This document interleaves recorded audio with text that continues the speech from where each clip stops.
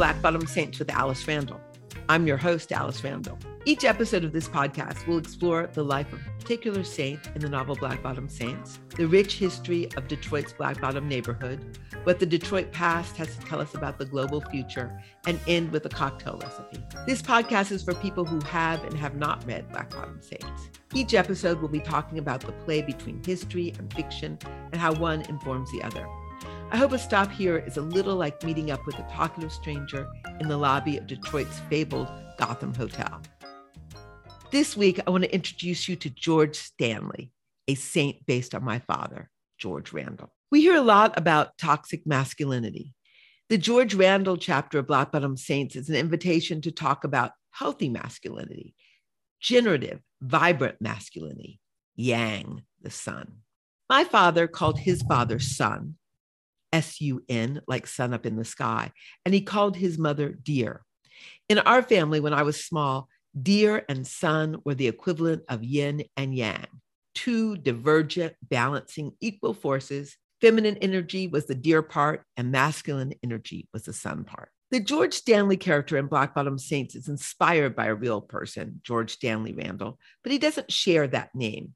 George Stanley Randall was my father.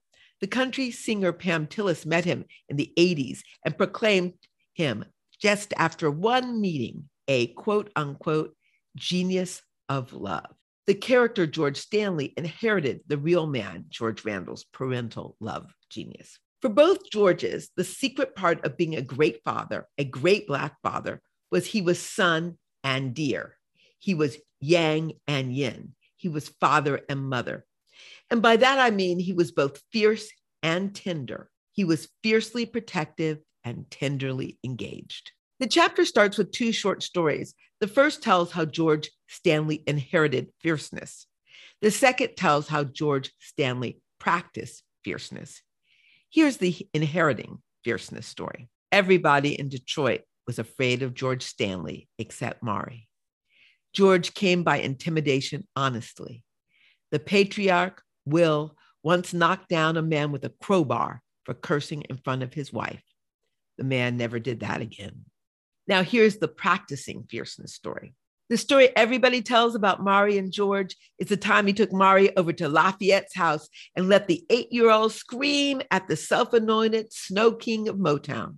Detroit's biggest cocaine dealer wasn't a bluntly dangerous man, but he kept himself surrounded by armed and bluntly dangerous tall boys.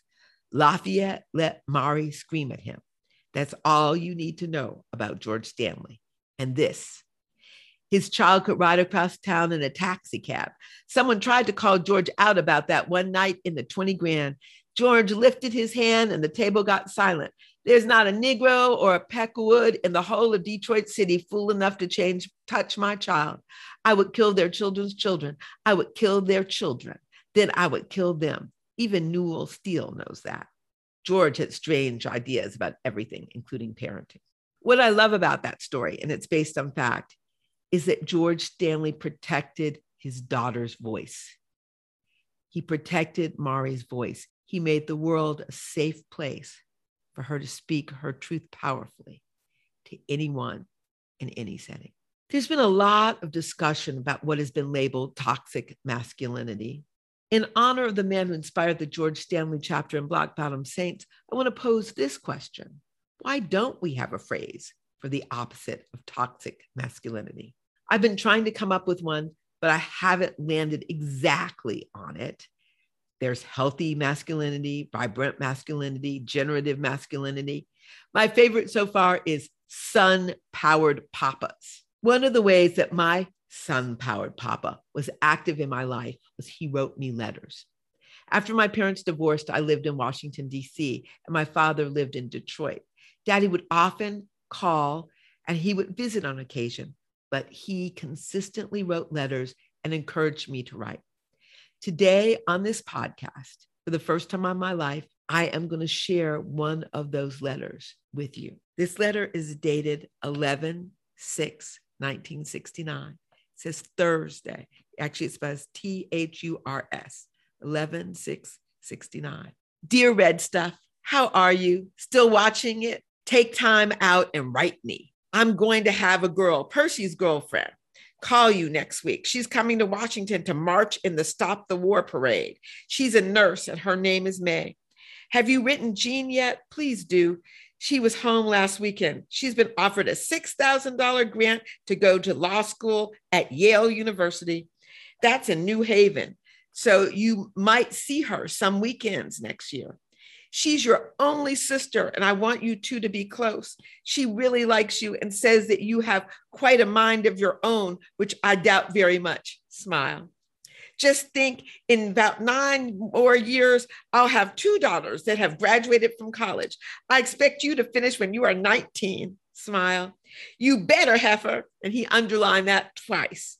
Write me soon. But if you have to choose between Jean and me, write her. Because I told you before, I think that you'll find it interesting to correspond with her once you start. I love you very, very much, Daddy.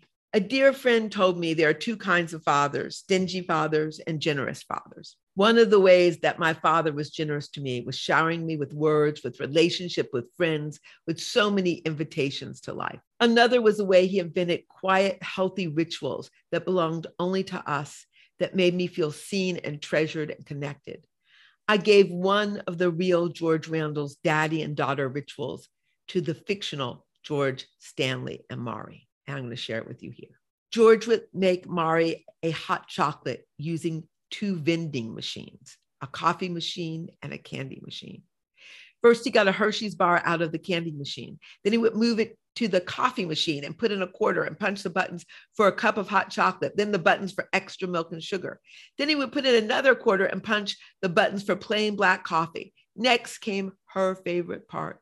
He would pour just a little of his black coffee into her sweetened chocolate, then some of her chocolate into his coffee, back and forth, until both cups were perfect and different.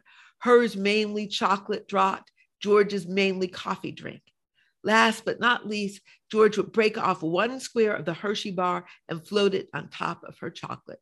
He would break off the rest of the bar and drop it into his coffee. Then would come what they both described as the best part. They would each make a wish. After the wish, they would touch paper cups together, then gulp. If she was lucky, she would get a cocoa mustache, and he would wipe off that mustache with the back of his hand. Only George could use a vending machine and the back of his hand to put extra tenderness in the world. Fierce and tender, making a space for his daughter in the world and a space for his daughter in his heart, in his mind, and in his habits. That was George Stanley, and that was George Randall. 2 accounts on Instagram that I love are the Dad Gang and Black Fathers Matter. Both of these accounts celebrate Black fathers. One of the false yet pervasive stereotypes about Black people is that Black fathers are absent and abusive when present, that Black fathers are bad fathers. NIH studies indicate that Black fathers are actually more likely to be intimately involved with their children, feeding them, changing them, bathing them, than any other demographic of father in America. Sean Williams is the founder of the Dad Gang. He's also the founder of the event Strolling with the Homies, which plays on the word stroll that's used to describe a bonding performance of Black fraternities, and stroller, the contraption that allows us to roll our children along with us when we walk. Both Georges would have appreciated strolling with the homies. As I said, a friend of mine, and that was my friend Chelsea Crowell, told me there are 2 kinds of dads, stingy dads and generous dads. George was a generous dad. He was generous with his protection and with his tenderness. He was generous as son and generous as dear. He was yang and yin. He was my mother and my father. One of his audacious acts of generosity, getting sober. In real life, my father said he got sober because he was tired of lying. If he drank, he was going to have to lie. In the novel, George gets sober after realizing he has dragged his daughter through too many bars. Both Georges give up liquor while still appreciating it. Both advise their daughter to pace yourself, not to overindulge, so that she can avoid having to give it up entirely. Libation for the feast day of George Stanley. The pace yourself. 1 jigger of orange juice. 1 jigger of imported ginger ale. Shake well with ice and strain into a cocktail glass. Savor that and think of great black bottoms.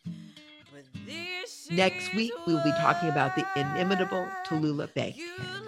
Until then, keep zagging with Ziggy and always remember, joy is radical. I am Alice Randall, and this is the Black Bottom Saints podcast. And today we gave you a sober cocktail.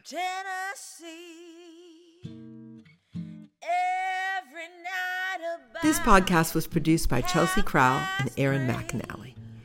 The theme from Black Bottom Saints was written and recorded by Louis York. Nashville Women Blues was recorded by Reese Palmer and written by Bessie Smith. The novel Black Bottom Saints is published by Amistad, HarperCollins, and is available at your favorite bookstore and on Audible. Find out more at AliceRandall.com.